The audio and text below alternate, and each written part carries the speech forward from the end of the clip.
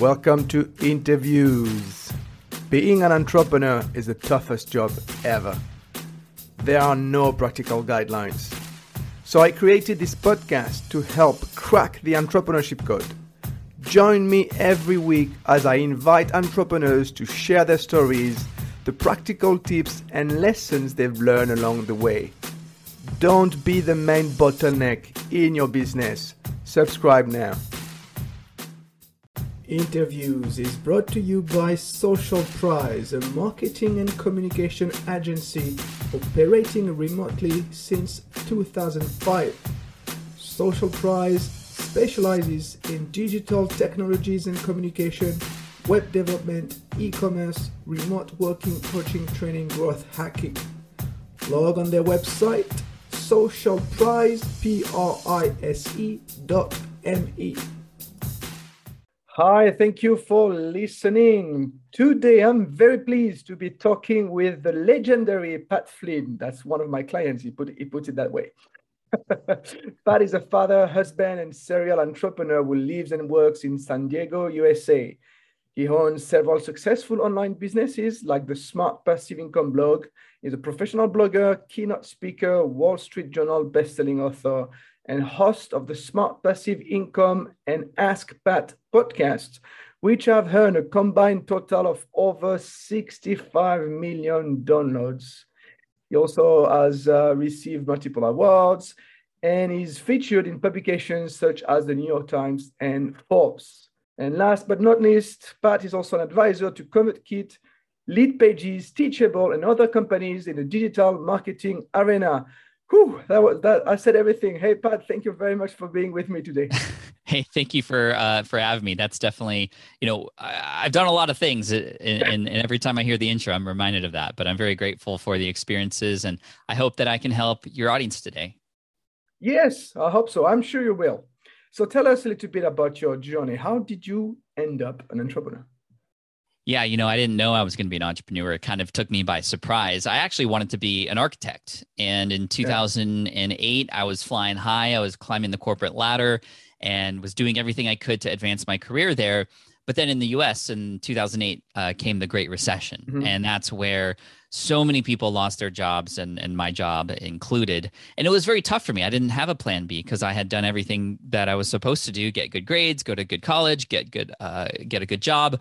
And yet I still got let go. And, it was very depressing. I didn't know exactly what I was going to do. So there was kind of a lull period where I was kind of questioning what happened, and I was looking for other jobs in the architecture space, and nobody was hiring at the time. I'm very grateful, though, because I discovered podcasts around this time, and there was one podcast. It was called Internet Business Mastery, and it was hosted by two gentlemen, Jeremy and Jason, and they invited a person on the show one day. His name was Cornelius Fitchner, and he had a website where he was making six figures a year, over $100,000, helping people pass the project management exam, or the PM exam. I had never heard of that exam before, but this idea of helping people pass an exam was very interesting to me because on my way to becoming an architect, I had taken several exams, and one exam in particular was very difficult. There was very little information about it. So I was like, oh, maybe I can be the person to step up and help people who are also taking this exam. So that's what I did. I built a website. You can find it still today. It's at greenexamacademy.com, and this was in 2008. I put my notes on the website. I tried to help people who were coming to the website who found me through Google. And all of a sudden, more and more people started to find it. More and more people started to link to it. And then in late 2008, I published a study guide. So this was literally just a Word document that I exported as a PDF. I sold it on the website for $19.99. And that completely changed my life because in that month, I had made nearly $8,000 in revenue from just a PDF file that I was selling online. But what was most interesting was the response. Initially, I remember feeling very worried that people would not think it was great enough, or people would ask for a refund or whatnot. But the exact opposite happened. I had a lot of people send me emails and notes saying, wow, you made this so easy for me. Thank you. And, I never found anybody who was quite as helpful as you. And I just never had heard that kind of personal feedback from my work before. So I leaned into it even more and started to help them even further. And the income continued to grow. all the way up to $30,000 to $35,000 a month, which was more than half of what I was making in an entire year when I was in architecture. And this was the moment where I started to go, wow, there might be a lot of other people who might want to know about how I did this, because I'm just figuring out as I go, and I can maybe save other people some time who are struggling or who also lost their job. So I created smartpassiveincome.com to help people and to really just display openly and honestly and authentically what exactly I was doing. And I was sharing the things that were working. I was also sharing the things that weren't working, all just to kind of pay it forward and help people. And then, of course, that continued to grow because it was very different in this space of teaching business. A lot of people who were teaching business at the time were, holding that information inside of a vault and never sharing it, or you would have to pay lots of money to get access to it, or they just never shared it at all. And I think that it really resonated with people when it wasn't about the giant mansions or the Lamborghinis or the McLarens for me. It was about, just being able to be financially secure, to survive my layoff, and to support my family. And I'm very grateful that I've been able to do that, and now also give back and do a lot more things since then. Philanthropy, keynote speeches, writing books, and other things to help people in this space. And now what I do is I build businesses publicly, and I work in public, and I show people, again, it's never perfect, but I show people the messy start and how to, take the knowledge that they have or the experiences that they've gained and package them in a way that can help and serve others. Because that's really what it's all about, serving other people. And that's what all good businesses do. So that's how I got into entrepreneurship. It was thanks to a layoff. So I'm very grateful now, looking back, that I had gotten let go. Right. But I'm sure you didn't plan for it, right? No, it was the worst thing to, like, at the time. It was the worst thing to ever happen to me, because I had spent years in school and I had just proposed to my girlfriend and we were planning this life together, and then boom, it just gets taken away from you. It never feels good. But again, I think that opened up my eyes to the opportunities that were always around me. I just never had a reason to explore them. Right. So today, what does it mean for you to be an entrepreneur? Is it what you were talking about, building businesses? Yeah, I mean, that's what I'm doing. But what it means to be an entrepreneur is about the why behind it, right? And there's a number of different whys. Immediately, there's the service to my audience and the people who support me, who pay for my products and my coaching and what have you. And I want to make sure they get what they deserve and they're able to build a business of their own. But more than that, it's definitely about family. It's definitely about recognition and personal fulfillment. But really, the reason why entrepreneurship, I think, is really key is because when you build things in this way, you can potentially, and I'm very grateful that I'm here, you could do what you want, when you want, with who you want. And I'm not tied down to any sort of 9-to-5 schedule, even though I still have a schedule. I'm not helping to build somebody else's dream. I can build my own dreams. And that feels very, very good. And to do that and help people at the same time, and everybody wins. And I think that's great. Nice.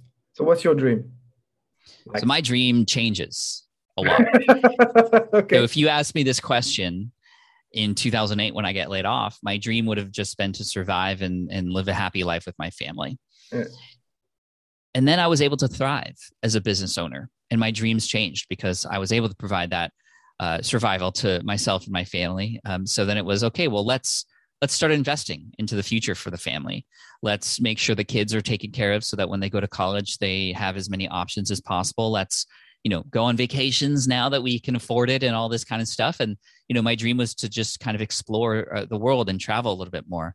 But then after that, when that was sort of in motion, what's the next dream? The next dream was to use the success that we've had to help others who may not even know we exist. And so this is where in 2014, we did a lot of work with a organization called Pencils of Promise, where we built schools around the world. We actually, I went with a friend of mine to Africa to see some buildings that we had built and some schools, and to meet the children and to meet the teachers and to see the impact that we made there was just absolutely life-changing. And so what next? Well, the dream now with the platforms that I have and the ability to, speak a voice and to have people listen now in a very scalable way, I want to make a change in the world of education. My kids are in school now, and I see exactly the impact that their teachers and their school have on what their future will become. And I can use my platform to help better guide where I believe education should be. And so I'm actually right now in the middle of writing a book about this and using my platforms to sort of share this thought and at least start a discussion about, well, a change in education, at least here in the US, because it's very, very archaic. And I think that times are changing much faster than education is. And so, that's the dream there. And then personally, in, 10, 20 years, the dream would be to own a coffee farm in Hawaii, because that would be where would be something that would fulfill me. And I feel like I could do a lot of great work there. I'd love to write a fiction book one day. These are the kinds of dreams that I have. And I have dreams about my kids and the great work that they do and the good citizens that they become and the value that they provide to the world. And, these are the kinds of things that motivate me every day. Is this what success is for you, being able to live your dream, being able to make an impact? Because we talk a lot about success, but I want to know from your own perspective, because you build a small empire, you made a name for yourself. What is success for you? Success to me is being able to work toward those dreams and have all the options available to do so. Whether you achieve those dreams or not, I still think you could be successful, because, and I heard this quote from a friend of mine, James Wedmore. He said that, well, with whatever you do, you either get the result you wanted or the lesson you needed. Therefore, there is no failure as long as you keep going.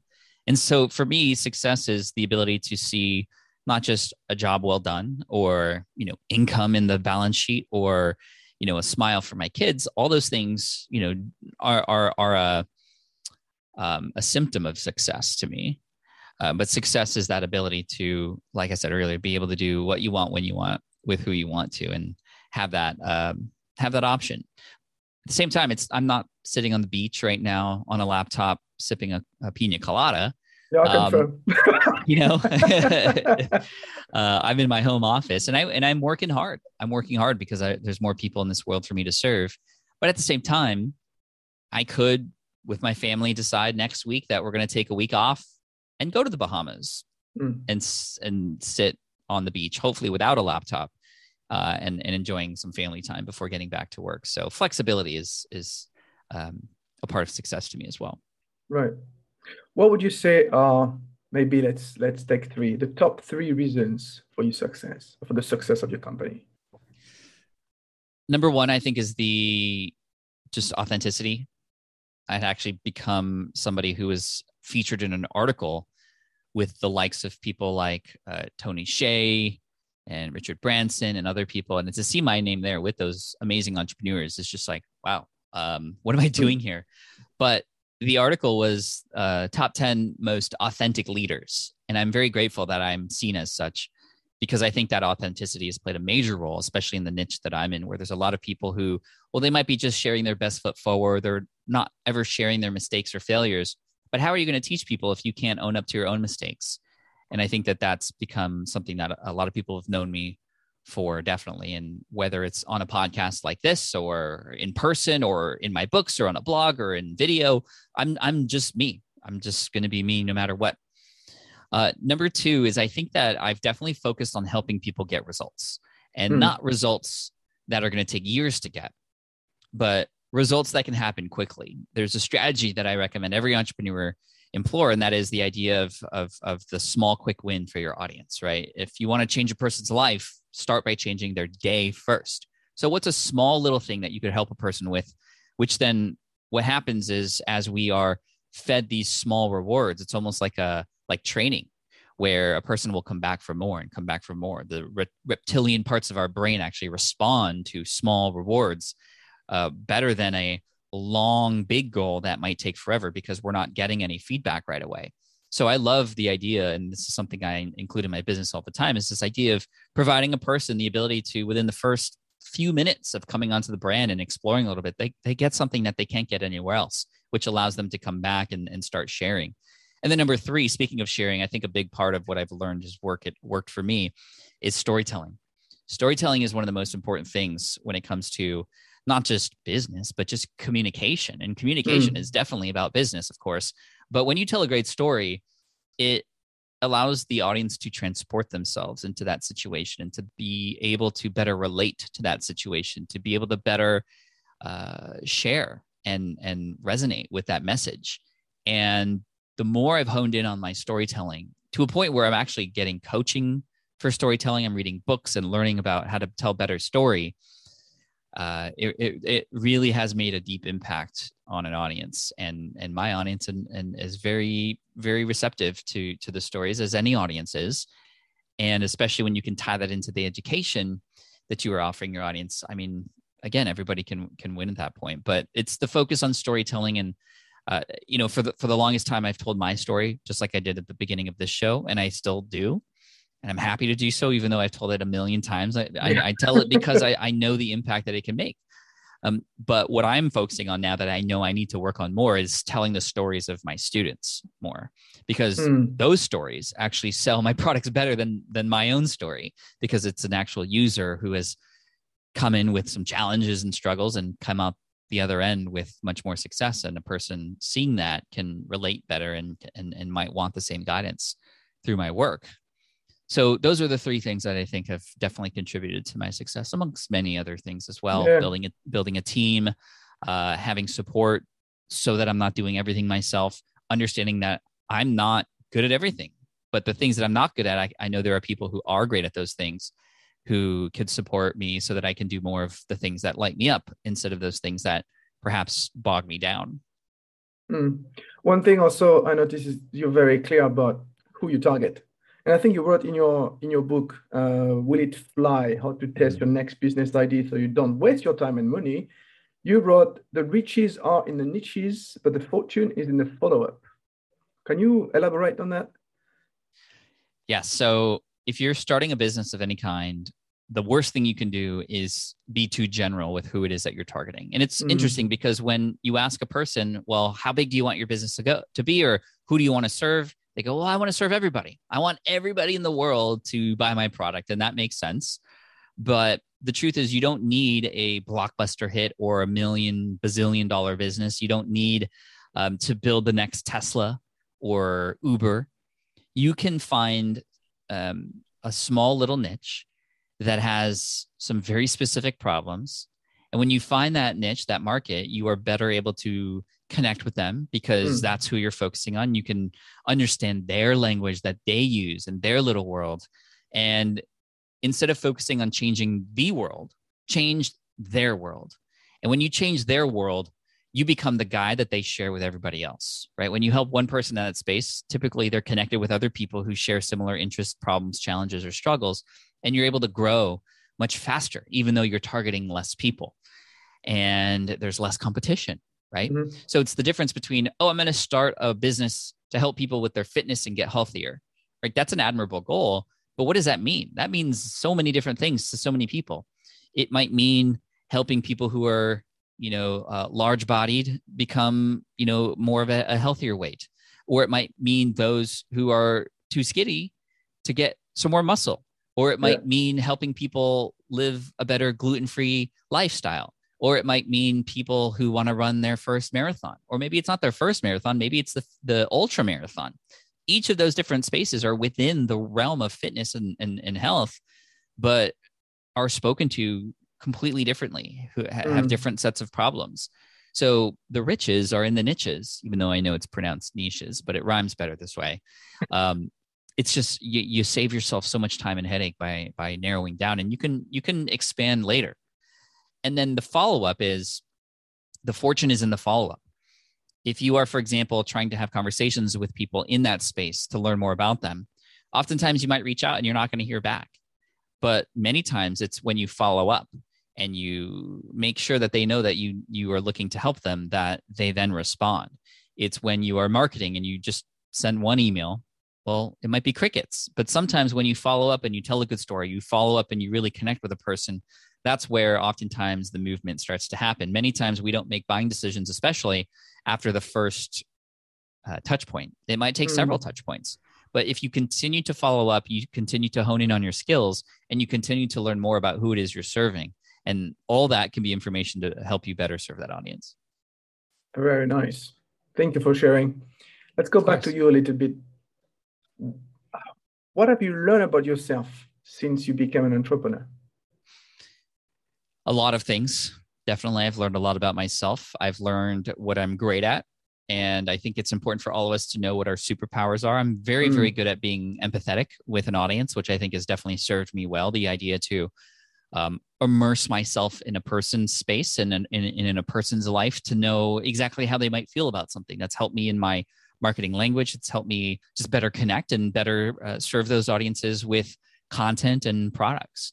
I also know that I'm very good at communication. It's something that I was not always good at. I definitely worked for it and had gotten training and coaching for it. But, putting myself on stages and, 1,600 episodes of podcasts later, I can definitely get an idea across. I can definitely tell a story better. And so I try to look for places where I can do that more.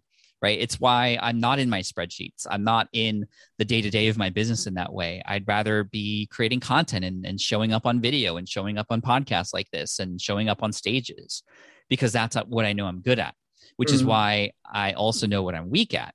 And with what I'm weak at, that's where I can find support, whether that support is, software, which is what it was initially, or people that I can hire on a contractual basis, to now a team of 12 full-time employees who the business supports and pays for, and health benefits included and all this stuff. And it makes me feel really, really good that this business empire that I've built has also brought these amazing, talented people in to help support and serve the same audience, because we all have the same mission and goals to help serve those people. And we can all together do that and together, share in this journey. I think another thing that I've learned about myself is that I often will wait till the last minute to do things. I not necessarily procrastinate. I just know that my best work is done when there's no time to think myself out of something. I need pressure. And it might sound weird, but I purposefully put myself under pressure, because that's when I do my best work. When I'm forced to know that I have to make decisions, I'm better at making those decisions, because I cut through any sort of, stories that I might tell myself about, well, maybe this won't work, or maybe, whatever. I will do much better work when I am under pressure. So I purposefully put myself under pressure. I put self-imposed deadlines. I have my teammates hold me accountable to getting things delivered at certain times, or else, I'll continue to wait, because it's just when I know I do my best work. And that's not how everybody is, but it's really important to know that about yourself, so that you know how to best live in your most creative mind and be the best version of yourself for the things that you're trying to do. I was about to say you struck me as being very self-aware. Thank you. It is so important to do that, because if you are not, then you might do things that maybe don't make you happy. You might do things in a way that are just wasting time and are not efficient. And that to say, I don't always see these things about myself. Sometimes you can't read the label when you're inside the bottle. And I have other people help me read that label. So I have different mastermind groups, for example, that I'm a part of, friends who've been in these groups with me for over a decade now, who know me sometimes better than I know myself, especially if I'm in a tough time, or if I'm in a pickle of a kind, personal and business. And a lot of times I rely on these friends and colleagues of mine to be brutally honest with me about how things are being perceived from the outside, because when I'm deep into my work, sometimes it's really difficult to see what it actually is like on the outside. And I can get that readjustment or get back on the path based on that feedback that I might get. And then, of course, I offer that same kind of feedback and brutal honesty from a place of support to those people as well, because I know will turn around and do that for me too. And so surrounding myself with people by far is the number one thing that has gotten me where I am. I would not be where I am today if it weren't for the people I've surrounded myself with. And as Jim Rohn said, you're the average of the 5 people you spend most of your time with. So I try to spend time with people who support me, time with people who are much smarter than me. I try to spend time around people who I know will get who have my back because I've got theirs. And connections, networking and connections. When I go to events, I remember when I first started going to events in 2008, I didn't want to talk to anybody. I was too shy. But if only I knew that the next person that you might meet might be the person to introduce you to the thing that you might need next, or the person that might, get you an opportunity that didn't exist before. And it's like, well, what's the worst that can happen? Well, maybe they'll just say no, or, hey, I'm not interested in chatting right now. And I think that that's like the cons of that are completely overshadowed by the pros that might be able to happen as a result of just putting yourself out there. And so that's another thing I've learned about myself. I'm an introvert. So I naturally will gravitate toward, wanting to be alone, to recharge on my own. But at the same time, that doesn't mean that I always have to be by myself. That just means that, it's going to take some work and energy to meet people and put myself out there. And yes, it might be uncomfortable, but the pros and the opportunities that can come out of that are just unmatched. Nice. I can totally relate to that because I'm kind of the same. I like to be by myself too. Yeah. Is there anything that you would have done differently? Well, definitely. I kind of just touched on one, trying to meet more people and connect with more people for sure. I wish I had started my email list sooner. The email list is an absolutely important and integral and vital part of a business. And as my friend Amy Porterfield says, the strength of your email list, not the size, the strength of your email list parallels the strength of your business. I wish that I had let go sooner as well. And what I mean by that is it took me a long time to get comfortable with the idea of hiring somebody to do work for me, work that I know I could do myself. It's like, well, why would I hire somebody? I could do this work myself. I could edit my podcast on my own, and I'm good at it, and I like it. Why would I let somebody else do that? Well, I eventually realized that I would should let somebody else do that because there are more higher impact things that I could do with my time. And the other part about this is there's people who actually can do it better and faster than I can. And I didn't believe that at first. And I don't know if it was a pride thing, right? Where, well, it would only be good if I did it myself. No, now I know that it's a team effort that helps the machine keep going. And I wish I had hired these amazing, talented people sooner, because it's definitely not just helped me do better work. It's helped me get more time back. And that time is now used not just for business, but also just to spend more time with my family and to take some time away from the business to be able to recoup and to recharge and get back into it even faster. And that's the beauty, is like the business, I could take 3 months off and the business would still continue to run. It would still continue to work, and I wouldn't have to worry at all. And that's a beautiful feeling, that peace of mind that comes with having, an amazing team behind it. Yeah.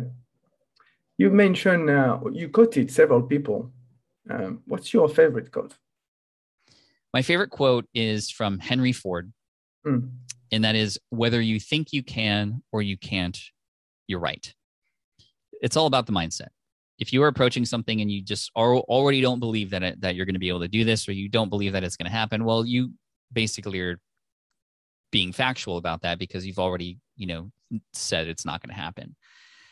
Nothing happens unless you actually believe it can. So whether you think you can or you can't, you're right. And this is why I always try to stay on the positive mindset. I always try to look at the glass half full. I always try to look for the good in people. I always look for the challenge, but then what might happen after that challenge? What is the thing that I know will happen if I go through and I conquer this, or I get through this wall or this brick wall? So it's all about mindset, right? It's similar to, Think and Grow Rich, right? And I remember when this is Napoleon Hill. I remember when I heard that book title, I was like, Think and Grow Rich. And then I was like, okay, I'm just going to think about $1 million and it's going to appear right in front of me. And it's like, that's not how it works. But if you really believe that you can, for example, create something that would get you $1 million, and you actually believe that, then guess what? You will do the actions that support that belief. And the opposite of true. If you don't believe this is going to happen, whatever your goals might be, well, then your actions will support that.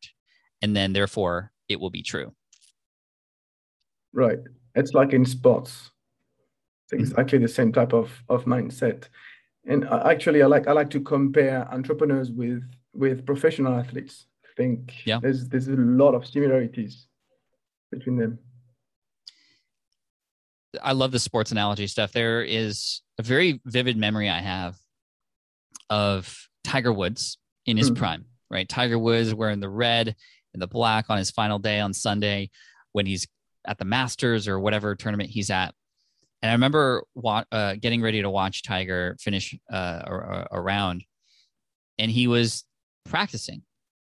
And he was on the golf course just kind of at the range swinging, but there was a person behind him. And I remember the announcer saying, "Oh, that's Tiger Woods' swing coach." The best golfer in the world still had somebody coaching him. And I was like, who's that guy? Like, Tiger doesn't need a swing coach. He's the greatest in the world. But then I realized, well, no, actually the opposite is true. Tiger is the greatest in the world because he has a swing coach, right? So when I am considering doing something new or even doing something old that I just want to get better at, I always know there are other people out there who might know something that I don't. And I always look to them to try to find guidance. I always look to them to try to invest in their education. I always try to get in the same room with them and try to ask them questions because they've done it before. That's their mastery. They've made mistakes too. And I can perhaps fast forward my progress if I were to tap into their knowledge and experience as well. And yeah, that's like one of the many sports sort of analogies that I know relate to life and business. No need to reinvent the wheel sometimes. Yeah, exactly. What are you the most proud of? I'm most proud of, my books. I have a few books. Let Go is my first one, written in 2013. It's about my journey of entrepreneurship and getting laid off. And, it's called Let Go because I was let go from my position, but it's also let go because in order to become an entrepreneur, I actually had to let go of who I thought I was supposed to be. And I thought I was supposed to be an architect, but no. My second book was Will It Fly? And very proud of that one because it became a Wall Street Journal bestseller as a self-published book. Didn't even know that was possible, but it really resonated with people. And I think that today, even still, that was written 6 years ago. I still get private messages from people saying, "Hey, I started my thing thanks to your book." And it really makes me happy because I know that book will still be around even when I'm gone. And then Superfans, my most recent book, I'm super proud of. And although it didn't hit a bestseller list, it's actually making more sales and getting into more people's hands now. And with the creator economy really in full stride right now and people starting everything new, this ability to help people focus on the importance of building a relationship with your audience and not so worried about getting such a huge audience, but more so creating an experience for the audience that you already have, which will then in turn, of course, grow your audience. This book, Superfans, is really making a big impact. And I'm hearing messages about people doing the work and getting results even more quickly than with Will It Fly? And the reason why I'm proud of those things, I'm proud of a lot of things. Proud of my team. I'm proud of my audience who takes action. But I'm proud of those books because those were some of the hardest things I've ever had to do. Like writing a book is terrifying. Writing a book is hard. Like I just want to throw my laptop out the window some days. But again, this journey of breaking this giant book down into little bits and pieces and treating it like little blog posts chapter by chapter is really the way that I was able to see it through. I just couldn't be more proud of like putting in that effort and then seeing people use it. And when I look back at my journey, it's like, wow, that's actually how architecture was, right? You have a client when you're in architecture and you want to build something, you want to design something with them in mind. So I'm like writing these books with them in mind, but it's a long process. And every day you're working on the drafts, or you have client calls and you're working with the engineers and you're working with all these things, and it takes forever. But you keep going because there's going to be a moment when in the world of architecture, your client, they're going to see this beautiful building and they're going to walk through it, they're going to use it, and they're going to be happy with it. And I guess in such a way, I guess I still am in a way an architect. I'm just not creating buildings. I'm creating books, creating content. I'm here on podcasts, I'm on stage to help, again, the client on the other end or the person in the seat or the person listening to the podcast. So I guess I still am kind of doing what I set out to do, just in a different medium, I guess. That's a nice analogy. I like it. If you take all your experience and into like one recommendation to entrepreneurs or wannabe entrepreneurs, what would it be? If I wasn't going to be an entrepreneur? Yes. Or if you want, or you can also be a recommendation for other entrepreneurs. Yeah, I mean, honestly, the biggest thing for me is this relationship that we have with failure. I don't know about you, but when I grew up, failing was the last thing you'd ever want to do. I grew up in a household where when I would get a 93% of my math test, even a 95 or 96, like an A, I'd come home and my dad would be like, well, what happened to the other 4%? Like, you have to be perfect. You have to be perfect. And I'd work for hours to perfect. And I was perfect. I got perfect grades in high school. I got perfect grades in college. I did everything perfectly in my work as an architect. And yet I was still let go. And in entrepreneurship, failing is actually one of the best things you can do. And it's because there are things that you can learn from those failures. A failure becomes a learning moment. I once heard that the acronym for FAIL means first attempt in learning. I really like that.